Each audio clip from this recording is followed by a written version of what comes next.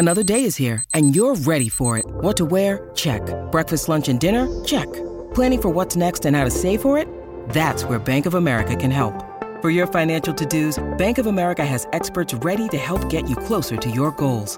Get started at one of our local financial centers or 24/7 in our mobile banking app.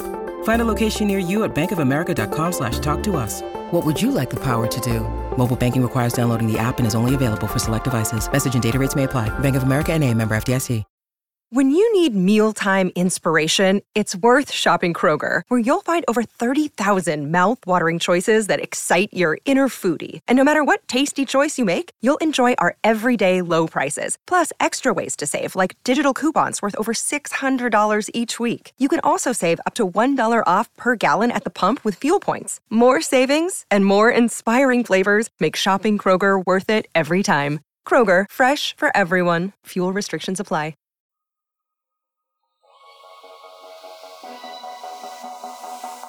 From the center of the hockey universe, this is the Off the Post podcast.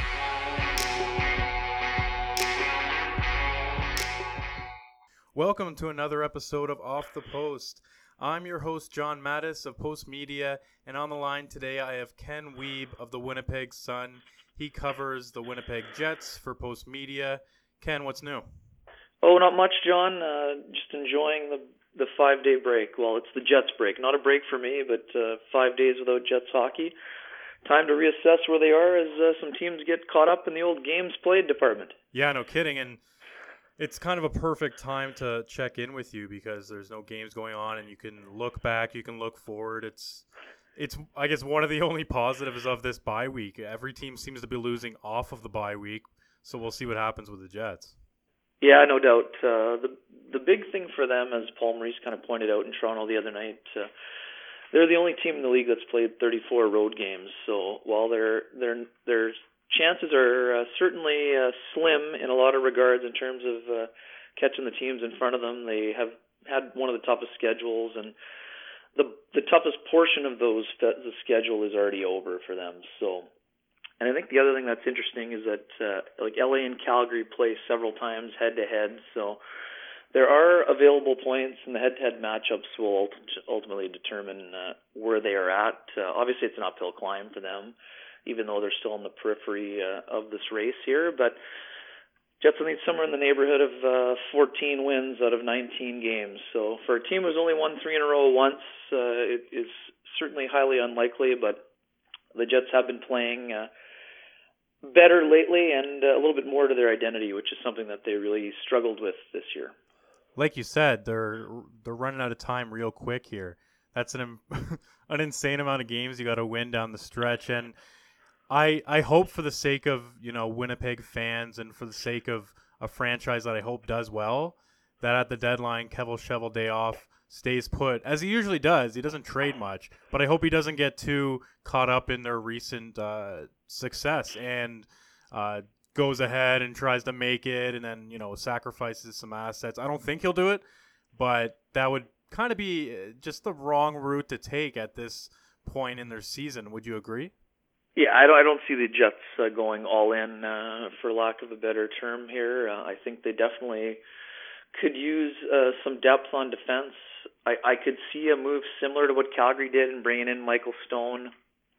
If you can bring in a guy to help bolster the third pairing, I could see something like that. But because of the expansion draft, I just don't see the Jets being super active. And, in terms of their unrestricted free agents, it's not exactly a long list of hot commodities. Drew Stafford has had an injury-plagued year and has not been nearly as productive as last when he had 21 goals.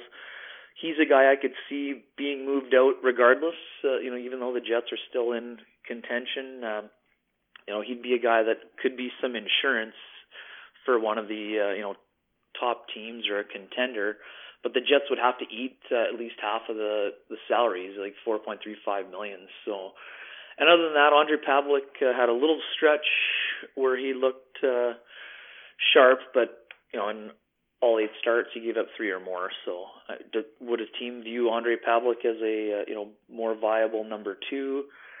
Possibly, but I don't see there being a high demand for him either. Paul Postma, is a pending UFA. He's career high in games played and assists, but maybe a team that's looking for a third pairing guy or a number 7 could look his way. But other than that, I think Chris Thorburn is the only other UFA. So I don't see the Jets being super active unless they can find a defenseman that kind of fits the bill. And complicating matters is the whole Tyler Myers injury situation. So only 11 games played this year, which has been a serious blow to the Jets.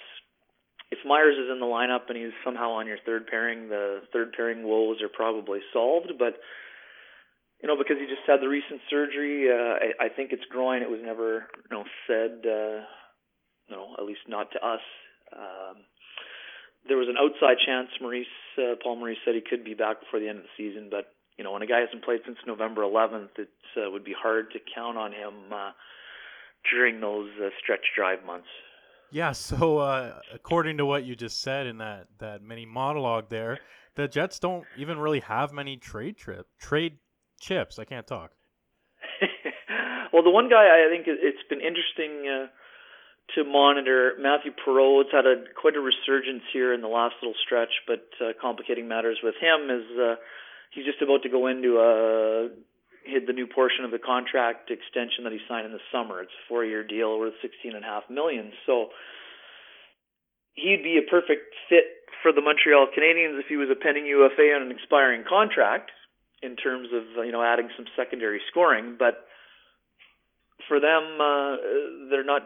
I don't think they can fit that in under the cap. So, and the only reason the Jets would move Perreault potentially is because of expansion. But in making some calls this week around the league and working on one of my expansion draft look into the crystal ball, a smart person mentioned to me that you got to be careful with that line of thinking also, because if you're trading a guy now, you're still going to lose a player at the deadline. So you almost can't outthink yourself, John, where you think, I better get an asset for this guy, but next thing you know, you've lost that player, and now you're going to lose another player still to Las Vegas. So it was something that I found quite interesting, and I wish I had thought of it myself.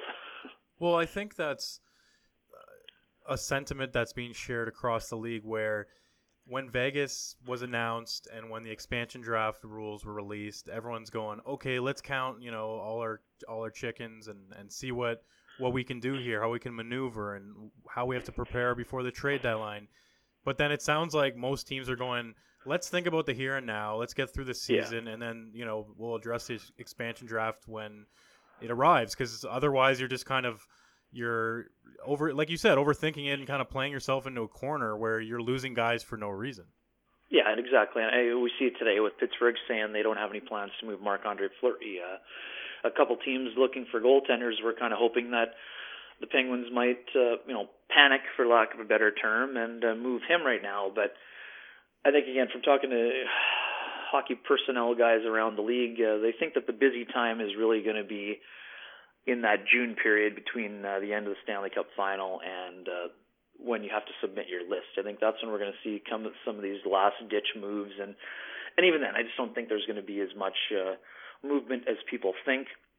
And even leading into this last week here, I just don't see a ton of movement. And I think the trade deadline shows there are going to be some moves for sure, but there's too many teams that are on the periphery in both East and the West that think they're still in it. Maybe they shouldn't, but there's too many teams that think they're still in it, and I don't see any of those panic-style moves. And even the rental market is going to be interesting. And the other part is that if you're going to lose this player in 2 months or in June again, what are you going to give in order to get him? And all we've heard in terms of the room mill is astronomical prices for Matt Duchene and companies. So I don't know. I think we'll just see more minor deals, like the one we saw today. Pittsburgh has a need on defense. They go out and get Ron Hainsey, a veteran who has not been to the playoffs in 890-plus games. And I covered Ron here in Winnipeg, and good for him to get a chance to go to a legitimate Stanley Cup contender. He's waited a long time, and I think he's going to be a guy that can really help the Penguins' third pairing, just with being a smart puck mover and still having some mobility. Now, if we get back to the Jets, and I guess forget about the trade deadline because it doesn't look like they're doing much, let's just assess their season as a whole. I mean, if I'm thinking off the top of my head, they're around 2/3 of the season, maybe even further than that. And their record is 28, 29, and 6. They have 52 points. Their goal differential is pretty ugly at minus 15. And they're fifth in the Central. They're in the playoff hunt, but they have so many games in hand over other teams that, like we've discussed, the chances are very slim that they're going to make it. How would you assess their season so far? Underachieving, overachieving, as expected? I think I know the answer, but I'll throw it to you. Yeah. John, to me, the Jets were a bubble team going into the year, so they're still a bubble team. Maybe they're a little bit further behind than what they had hoped for, but it's easy to pinpoint the reasons for that. Their goaltending has continued to be subpar, and that is partly related to the fact that their commitment to the defensive zone has been lackluster. They take too many penalties, and their penalty kill is not very good. So when you're looking at that combination, it's a challenge. And, again, a lot of teams in the NHL have had injury concerns, but the Jets have been hit quite hard. They lost Brian Little in the first period of the first game, 4 shifts in. Their back end has been decimated, might be a stretch, but they've been under attack. And Jacob Trouba being out of the lineup for the first 15 games of the year with the contract stalemate was a massive blow for this team, especially considering how well Trouba has played since he's returned. He's essentially become their number one defenseman. There's still nights when Bufflin has more minutes and has more power play time, but Trouba's just been fantastic this year. So in a long-winded way, I think the Jets are similar to where they expected. I think that they overestimated their backup goaltending to a certain degree. Michael Hutchinson continues to be an incredibly hard worker, but he just is not performing at the level he did in the first year and a half as an NHLer. So for Connor Hellebuyck, he's a first-year starter, essentially. He had 26 games last year, but he needed a little... With a veteran backup, John, I think the Jets could be above the playoff line. And again, I'm not just putting it all in the goaltending because there are some other concerns, but I think the Jets are very similar to where they were expected to be. Like I said, bubble team if all things go well, or a lot of things go well. Some of those things didn't go well, and as a result, they're on the outside looking in, at least for now. All right, many things to unpack there. Let's start with the goaltending. Sure. So when I look at their crease, it's a mess. I mean, Connor Hellebuyck, yes, he could turn into a starting goaltender, a league average or above goaltender, which is what you want. I mean, you don't need Carey Price, you don't need Henrik Lundqvist. If you have a quality goaltender that can win you, 2 out of 3 games, then that's great. But and like the jury's out on him, but at the same time, you expected him to kind of grab that job and really run with it. So I guess, he has a second chance on the horizon, and down the stretch, he obviously is going to be given his starts. But after that, I mean, what's the short and long-term answer? Like, Hutchison hasn't really impressed. His career save percentage is .908. That's not good enough. Pavlik I think the organization finally came around on him and went, this is not an NHL goalie, at best a backup, and they've kind of treated him that way this year. It took him a while to come around, but it's happened. So at least they've moved on from that. He's still within the organization, obviously. But long term, I guess it's Hellebuyck or bust, or not necessarily bust, but or reassessment. Yeah, I would. They have Eric Comrie with the Manitoba Moose. He's had a pretty solid year on a team that struggled again near the bottom of the AHL standings. I don't think he's ready for next season. If I'm Kevin Cheveldayoff, I'm looking to upgrade my backup situation. And again, it's up to him whether he thinks he needs a bona fide number one or if he needs a 1B, or do you want it to be an open competition for that starting job. I think Hellebuyck is the long-range plan, as the starter. And I think he deserves that. This is an apples and oranges comparison, but I went back and looked at Carey Price's numbers from his first year as a starter. They weren't great, and his pedigree is a lot higher than Connor Hellebuyck's. So Hellebuyck is a late bloomer. He deserves to still be in the consideration for the number one job, and I think long range he gets it. But if I'm Kevin Cheveldayoff, I bring in the best backup or backup plus that I can find. I'm not sure if they're going to go out and spend what it takes to bring in the next Cam Talbot or Martin Jones, but whether it's Michael Neuver or, somebody of that ilk, or if it's Brian Elliott, you got to have somebody who can push for somewhere in the neighborhood of 25 to 30 starts and can give you above average goaltending. We've talked about it a lot. The only year the Jets had above average goaltending, Andre Pavlik had a .920 save percentage and a .220 plus goals against. They made the playoffs that year, but that year itself, Andre Pavlik lost the starting job for a long stretch to Michael Hutchinson. So it's been an issue in the crease. And again, I've said this a lot. It's not all goaltending, but the goaltending has to be at a league average level or above in order for this team to be successful right now. So there's no easy answer on who's number one going into the year. I don't see the Jets going a Ben Bishop route where you're going to have to pay somebody, lock him in for 5 years, unless Hellebuck falls flat in his face during the last 19 games. And based on how he's played after his reset, I don't see that happening. But I do see a definite need for a number 1B here.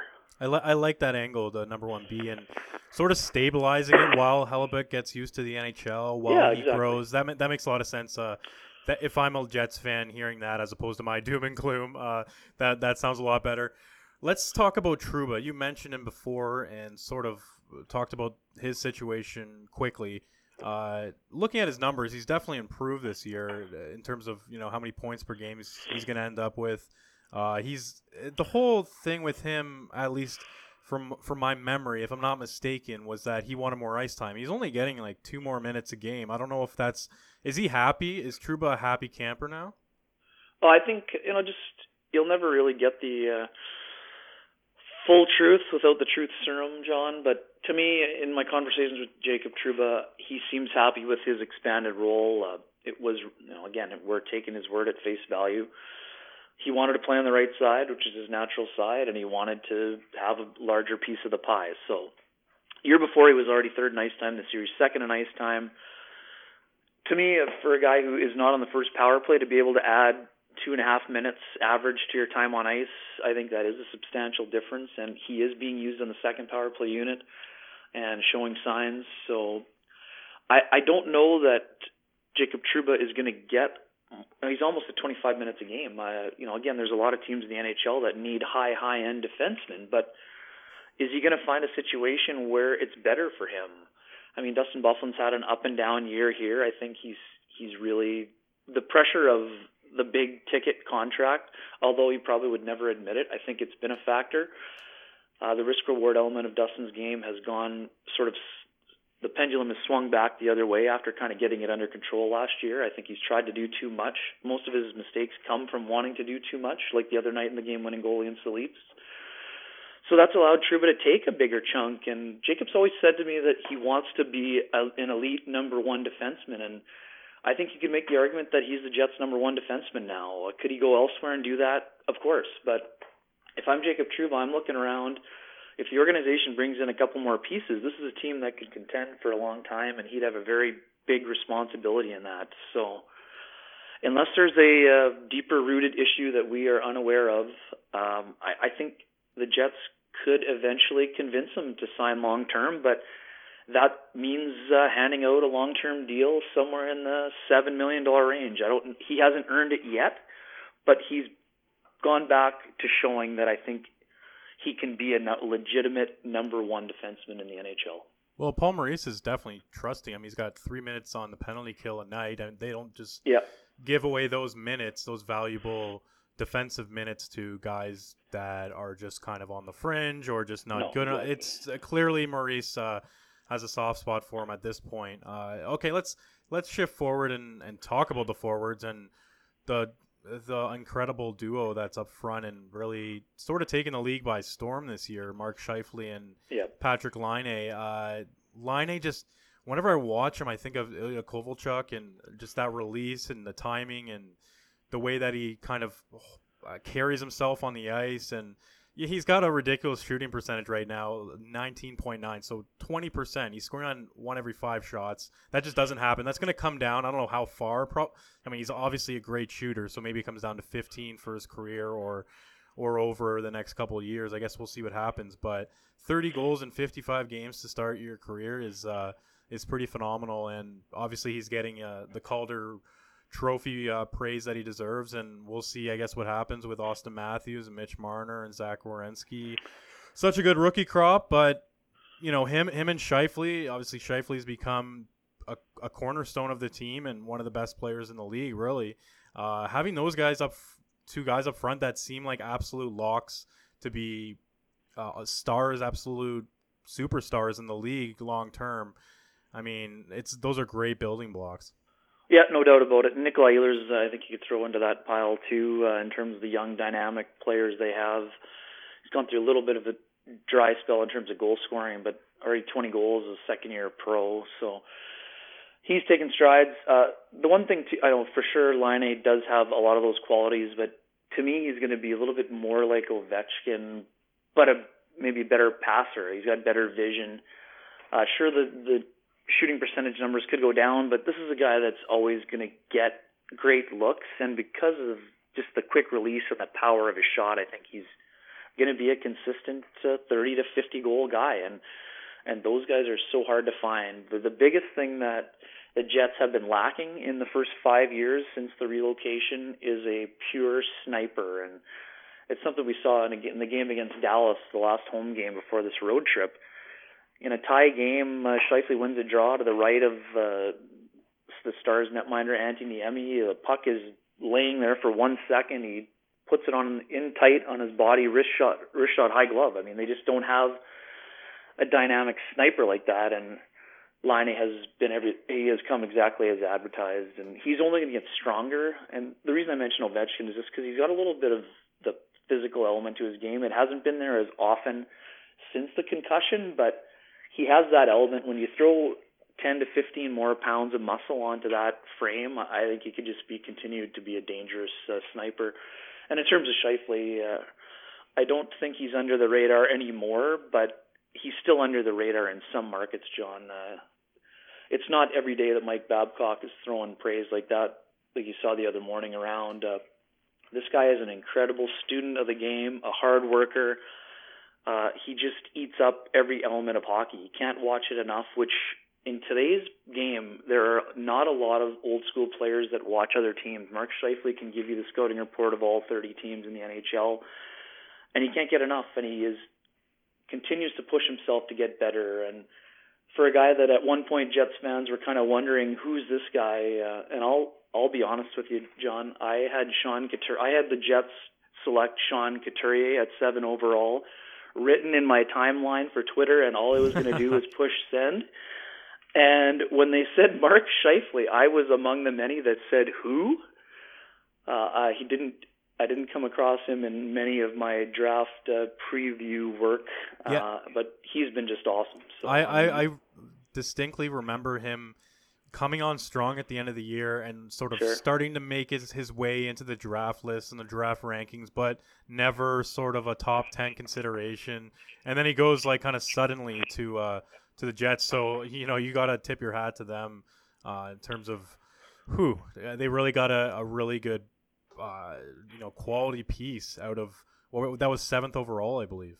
Yeah, and obviously there's a relationship with Dale Hawerchuk and some of the guys there that really helped in that. And I know Mark had an outstanding U18 tournament that year, and he was more of a project pick though. Like, this was a guy that 2 years previous was playing Tier 2 junior hockey, so there was a risk element involved. And I love Sean Couturier's game. I think the Jets would have been fine to get him on their team as well, and he would be a very useful player. But they were looking for a bona fide number one center to complement with Brian Little, who is an underrated piece. On the flip side, we talked about the youth, but Brian Little and Blake Wheeler are great veterans with this group, hardworking guys. They're more than just meat and potatoes guys, but they're guys you can really count on. And they're having, Little especially, 17 goals since his return. He's been outstanding, and Wheeler's having another strong season here again as a captain. Done a great job in the leadership front, and just plays hard every night. And although his production has tailed a bit from last year when he was tied for 6th with Johnny Gaudreau in the NHL in scoring, he's having another productive year. He's tracking for 25 goals again, and he'll be probably about 60 points. So those guys have been great. A lot of their top prospects are forwards. You got Kyle Connor and Jack Roslovic down in the minors at the Manitoba Moose. Connor started the year with the Jets, and those two guys will be knocking on the door in the fall. And they've had a very useful third line with Joel Armia, Adam Lowry, and former Leaf Sean Mathias. And forward, they're pretty set there, and I'm very curious if in the summertime after the expansion draft is over, if the Jets might move one of those young pieces or try to bring a top 4 left shot D-man into the fold. It would be a bold move, but it's the kind of move I think the Jets will require in order to take that next step. Yeah, let me just have one last word about Scheifele. I had to look it up because I could have sworn I saw some sort of stat like this on Twitter the other day. So since the calendar turned to 2016, he's only behind Sidney Crosby in even strength points. Crosby has 92. It goes all the way down to 82 for Scheifele, but then after that it's Patrick Kane at 77, Connor McDavid 75. So he's like, in terms of even just production, not necessarily like the eye test or underlying numbers, like actual just even strength points, very easy, numbers to look at. He's right up there in the upper echelon, and he's really come into focus, I guess, nationally and whatever around the continent as of the last year and a half or so. And obviously the World Cup, he was great there. So not we can talk about Scheifele all day, and like you mentioned, Blake Wheeler is right up there as a very much a core member of the forward group. Matthew Perreault, you mentioned he's maybe a guy that gets moved, but he's also I think he's going to stay. Yeah. Well, he's a really good complementary top 6 guy in my opinion. Yeah, perfect kind of either second. If he's on your second line, he can be very effective. He's very effective with skilled players, and if Matthew Perreault's on your third line, it just means that you have an additional amount of depth out there, and then he'll help you on the power plays. So, yeah, it's fast. The one last thing about Scheifele too, this guy's an incredible worker. He cannot get enough of the Gary Roberts summer training. He hired Adam Oates as skills coach. I think it was before last season, and while most people were enjoying the Christmas break in a warm climate, Mark spent some time at Starbucks looking at video clips with Adam Oates. Like, this is a guy that cannot get enough hockey and is really driven to succeed. I think it was his second year, if I'm not mistaken, in one of the scrums he mentioned how he wanted to become one of the best centers in the league. And it wasn't said in a cocky sense, John, but it kind of was one of those things where you're like, ooh, maybe you need to pump the brakes a little bit, young man. But that's the kind of determination and will this guy has to become one of the great players. And he's taken some incredible strides. Obviously, his two-way game is not quite at the same level as Brian Little, which, again, that has a lot to do with his experience. But this guy is already a star, and he's going to be a superstar, even from talking to coaches around the league. He's the guy that, although everyone wants to talk about Patrick Laine, a lot of coaches are saying, hey, don't forget about Scheifele. Whether it was from the World Cup or the World Championship, he's definitely a player on the rise for the Jets.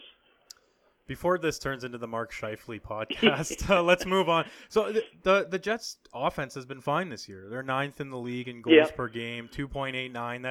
That's high, even though it doesn't seem like a high number. But the defense, if you look at complete other side, goals against per game, it's 27th, 3.14. And then special teams just hasn't been good enough. You're grabbing a drink right now, aren't you? Oh, it's just a water. It's just a water. I've been talking so much, I got to keep the throat from scratching up here. I could really hear it. That was hilarious. And then their special teams, 20th power play, 27th PK. Do you pin that on personnel or on Paul Maurice, the special team struggling? You know what? The Jets have really struggled on the penalty kill since Michael Frolik departed for the Calgary Flames. That's the kind of guy, super versatile, use him on all situations guy. They really missed him, and I think that was one of the bigger mistakes of the Kevin Cheveldayoff era. And not the year that he was going into UFA. It was the summer before where they had a deal that was very close, but they weren't sure on the money because, Frolik's a fourth liner with Chicago. Is he a third liner or is he a second liner? That was the trouble they had determining, and they weren't willing to pay him. I think the number was around $4 million at the time. And, again, with the benefit of hindsight, it was a move they should have made. He was a younger player than Drew Stafford. But they just didn't get that done. And that's been a huge blow for them. And they just haven't had enough of those third and fourth line guys who are on the penalty kill. And every successful NHL team needs your bottom six forward group to be able to kill penalties, so that you're giving a rest to their four top end forwards. I think their forward group, the Scheifeleys, the Wheelers, Brian Littles, they need to be taking a rest during those penalty killing minutes, and instead they're often finding that they just don't have, not that they don't have enough gas left, but they're expending a lot of energy killing off penalties. So because the Jets haven't been able to roll four lines as often because of injuries partially, and because they haven't had a fourth line that Paul Maurice can trust to play that 10 to 12 minutes, it's really impacted them in that regard. Power play, obviously, it's better than last year. Line A obviously helps, but there are still stretches where they could obviously do more. They have weapons, but they haven't found the rhythm. But again, they're bringing in Jamie Compon this year. He has a pretty big hand in the power play. I understand it's improving, but has more room for improvement. So ultimately, Paul Maurice says special teams are on him, so he certainly has to bear part of the responsibility for that. But I think a lot of it, John, to me, a lot of it is execution. It's easy to say, the coach needs to be better, but every coach is better if he has better goaltending and if he has better at execution, in my opinion. Yeah, I was just about to chime in and say, so if we're assessing Paul Maurice, he's in his third year with the team, I guess third and a half because he took over for Claude Noel. Yeah. So they made the playoffs in 2014-15. Didn't last year. They're probably not this year. There's a very high chance they do not make the playoffs. Right. Given what he has, doesn't have a quality starter, is lacking depth at forward and defense. Do you think, he's a guy that should be worried for his job, or do you think the organization still really likes him and is going to kind of see it through with him? Yeah, to me, one of the things that kind of has been overblown in the should Paul Maurice be fired debate, which, it is happening to a certain degree among the fan base here, is that the Jets made an organizational decision to get younger after they made the playoffs, knowing that they were swept by the Anaheim Ducks. They thought they were close. They went with youth and inexperience, and I'm not blaming it all on the youth either, but they took time to reset after that year. So to me, although of course the Jets would have loved to make the playoffs last year, and for a franchise going into its sixth year and that one that hasn't won a playoff game in franchise history, you want to see progress. But I do see progress here, whether they make the playoffs or not. To me, Paul Maurice is far more likely to be extended in the off season than he is to be fired, unless they fall flat in their face. And even then, I think they'd have a longer conversation. But at the end of the day, I think coaches get fired for underachieving or not having it. It's about wins, right? I mean, as much as it doesn't make sense, it's about wins. I understand why people want a bit more, but I just don't think that. If you look at, I tell people this way: click on Toby Enstrom's Hockey DB and see how many coaches he's had in his 10 seasons. The Thrashers changed coaches a lot, and the Jets have changed coaches once already. And the one constant is they've been losing a lot. So to a certain degree, the coach has to wear some of that responsibility. But at the end of the day, I think in this case, continuity is a far better path for the Jets to take. I'm not saying keep him in for the sake of keeping him and continuity, but I think Paul Maurice is a smart guy. I know his career record is around a 500 coach, and that's what he's been in Winnipeg. But I think with the right pieces and better goaltending, I think a lot of people would think Paul Maurice is a very good coach. And I don't think the Jets are ready to give up on him yet, even though there are some intriguing other options available. I think Paul Maurice has worked hard at becoming a better coach and bringing new ideas after having some trouble in Carolina and Toronto. And I think that he has taken this group to a place they had not been since 2007 when he had a proper personnel. And I think he can lead them to the playoffs again. Can he get them to be a Stanley Cup team or a Stanley Cup contender? That I don't know. But to me, he will be given another year for sure of benefit of the doubt. But if the Jets are having the same problems next year at this time, we're probably having a different discussion. Right. I see a lot of similarities between the Jets situation and the Flames. Not from a coaching perspective, but where they are in their development. Sure. Just the really high-end forwards and then good pieces on the back end, and then goaltending is the real weak spot. And just the way that they're pushing forward, but not, at full flight. I look at both teams. Like I had Eric Francis on the podcast to do a very similar State of the Union, and there's just so many things that you can put in put both teams in the same bin in terms of roster construction and the way that their development is going and the bumps along the road and how on paper they don't seem that far away, but there's still nothing ever goes as planned. Yeah, and we talked about that in Penticton at the Young Stars Classic, a bunch of the media guys and even some Flames staffers. I pegged both the Jets and the Flames as bubble teams.